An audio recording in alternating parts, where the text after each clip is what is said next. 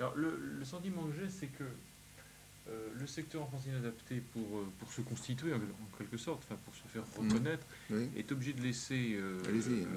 à sa droite et à sa gauche en fait des tendances qui, d'une certaine manière, ne connaissent pas l'enfant inadapté, mais connaissent l'enfant. Hein. Oui. Courant catholique intégriste, c'est l'enfant, enfant de Dieu, quoi. Oui. Courant CMEA, c'est l'enfant dans la tradition, je dirais, éducation nationale renouvelée. Hein. C'est ça ce que j'allais dire. Hein. C'est pas la Oui. vie. Oui. Et il y a une espèce de phénomène de clôture qui s'introduit là. Oui.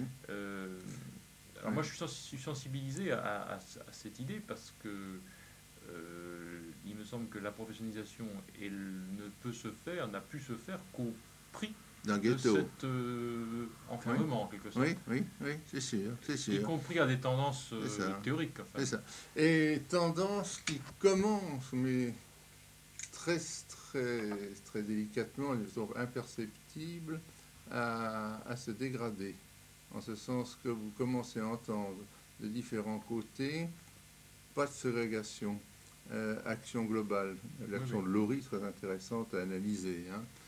Action, non pas qu'il l'ait trouvé tout seul, mais il est tout de même une des personnalités qui ont marqué, au fond, cette ouverture sur une action plus large. L'enfantile adapté, c'est pas seulement un fait individuel, c'est pas seulement le fait d'une situation familiale, c'est pas seulement le fait d'une hérédité sociale ou autre, c'est un phénomène de société également. Pas exclusivement, mais en partie.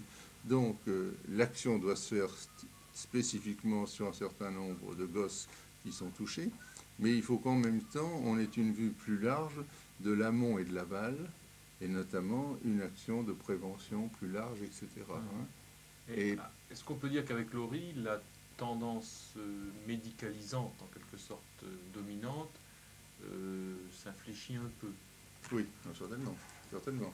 Il a représenté une tendance dans laquelle l'élément médicalisant, enfin, si vous parlez des psychiatres, etc., a son rôle et a permis d'ailleurs une ouverture, une prise de conscience intéressante des choses, hein, mais non pas d'une façon exclusive. Hein, parce qu'il y a beaucoup de psychiatres qui sont au fond très ouverts et simplement leur formation leur permet une meilleure évaluation des questions. Hein. Et je crois qu'il y a eu des journées importantes au CTN il y a 2 ou 3 ans ou 4 ans, du temps de Laurie, sur justement l'ouverture sur une action globale, sur l'action concertée, sur l'ouverture. Ce qui ne veut pas dire qu'il ne faut plus d'établissements, etc., mais que de plus en plus on se rend compte que c'est un phénomène en partie de société, que par conséquent on ne peut pas uniquement s'occuper de ce petit secteur quand on le voit, mais qu'il faut le réintégrer dans un ensemble et voir quelles sont les différentes touches que l'on peut frapper pour modifier la situation. C'est l'histoire de la prévention, si vous voulez. Par exemple, oui. Mais alors moi je suis frappé quand même par le fait que le moteur de l'institutionnalisation, c'est un peu la neuropsychiatrie infantile. Un peu, enfin, comme élément majeur. Hein. Il y a d'autres... Bon. Alors que le moteur de la professionnalisation, c'est quand même le courant action éducative. Autrement dit, un courant assez pédagogique ou éducatif. Ça me paraît intéressant, votre remarque. Hein. Avec un décalage fatal entre ces deux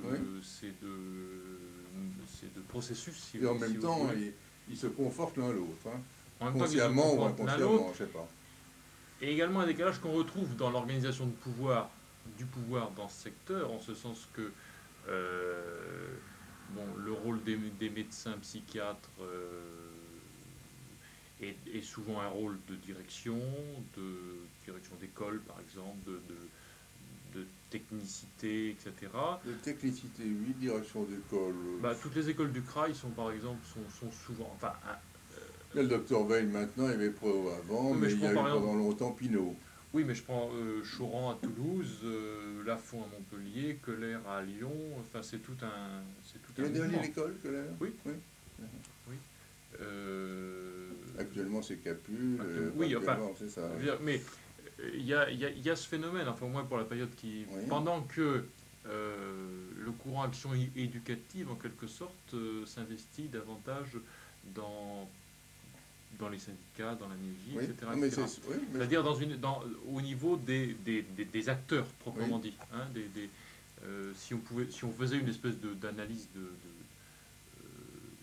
mini-analyse de classe, si vous voulez, parce oui, que ça n'en est pas exactement une, on trouverait les, bon, je les ai appelés dans un texte les, les techniciens de la cause, enfin au sens les médecins, les psychiatres, non, les passionnés de la cause, enfin, hein, pour les premiers, et les gagnés à la cause pour les seconds. Avec cette espèce de décalage permanent entre les pionniers quand ils ont été surtout médecins psychiatres et les gagnés à la cause quand ils ont été strictement éducateurs. Il est évident que dans l'histoire du secteur infantile adapté, l'apport, le soutien de médecins psychiatres du fait de la situation du médecin dans la société française a été un élément important. Et du fait également que leur formation, en tout cas chez nous, de médecins d'abord, de psychiatres ensuite, font que ceux qui sont venus chez nous, c'était des gens qui au fond continuaient à rechercher et continuaient non pas à se démédicaliser, mais à s'ouvrir sur tout l'aspect de la médecine sociale, au sens large du terme. Une certaine conception de la médecine sociale. Oui.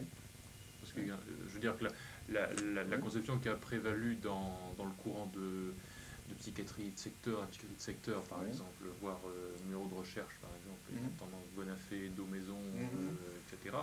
D'ailleurs, que rejoint Le Guillan pour ensuite s'en séparer personnellement, n'est quand même pas la tendance qui a prévalu dans le secteur inadapté, où l'approche était quand même davantage de neuropsychiatrie infantile. Oui, mais avec quand même une ouverture sur les problèmes. Je crois que le niveau d'intelligence et de culture que donnent les études médicales et psychiatriques et éventuellement la psychanalyse font que les gens sont situés à un niveau plus large. Ils avaient donc un observatoire plus large. Et ils ont aidé, je crois, l'enfance inadaptée à évoluer, à se faire mieux reconnaître. Moi, c'est mon impression. Oui, ça c'est le phénomène d'entraînement, en quelque sorte. Hein.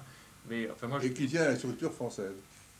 Fatalement, dans mes questions que je pose, je cherche davantage les phénomènes inverses, si vous voulez. Non, je regarde là, simplement, parce que j'ai un rendez-vous après. Il faudra que j'arrête également.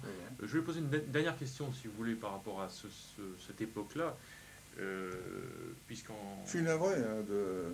C'est la première fois que je fais une réflexion de ce genre, à haute voix, et vous m'amenez à faire des réflexions qui m'intéressent. Enfin, ce qui m'intéresse, c'est voir ce que vous sortirez de votre bouquin, de votre étude, parce que certainement, j'ai été trop... Enfin, les arbres cachent la forêt. Hein. Oui, bien sûr. Et vous m'amenez à essayer de temps en temps à me distancier, ce qui est amusant, parce qu'effectivement, je n'y ai pas réfléchi.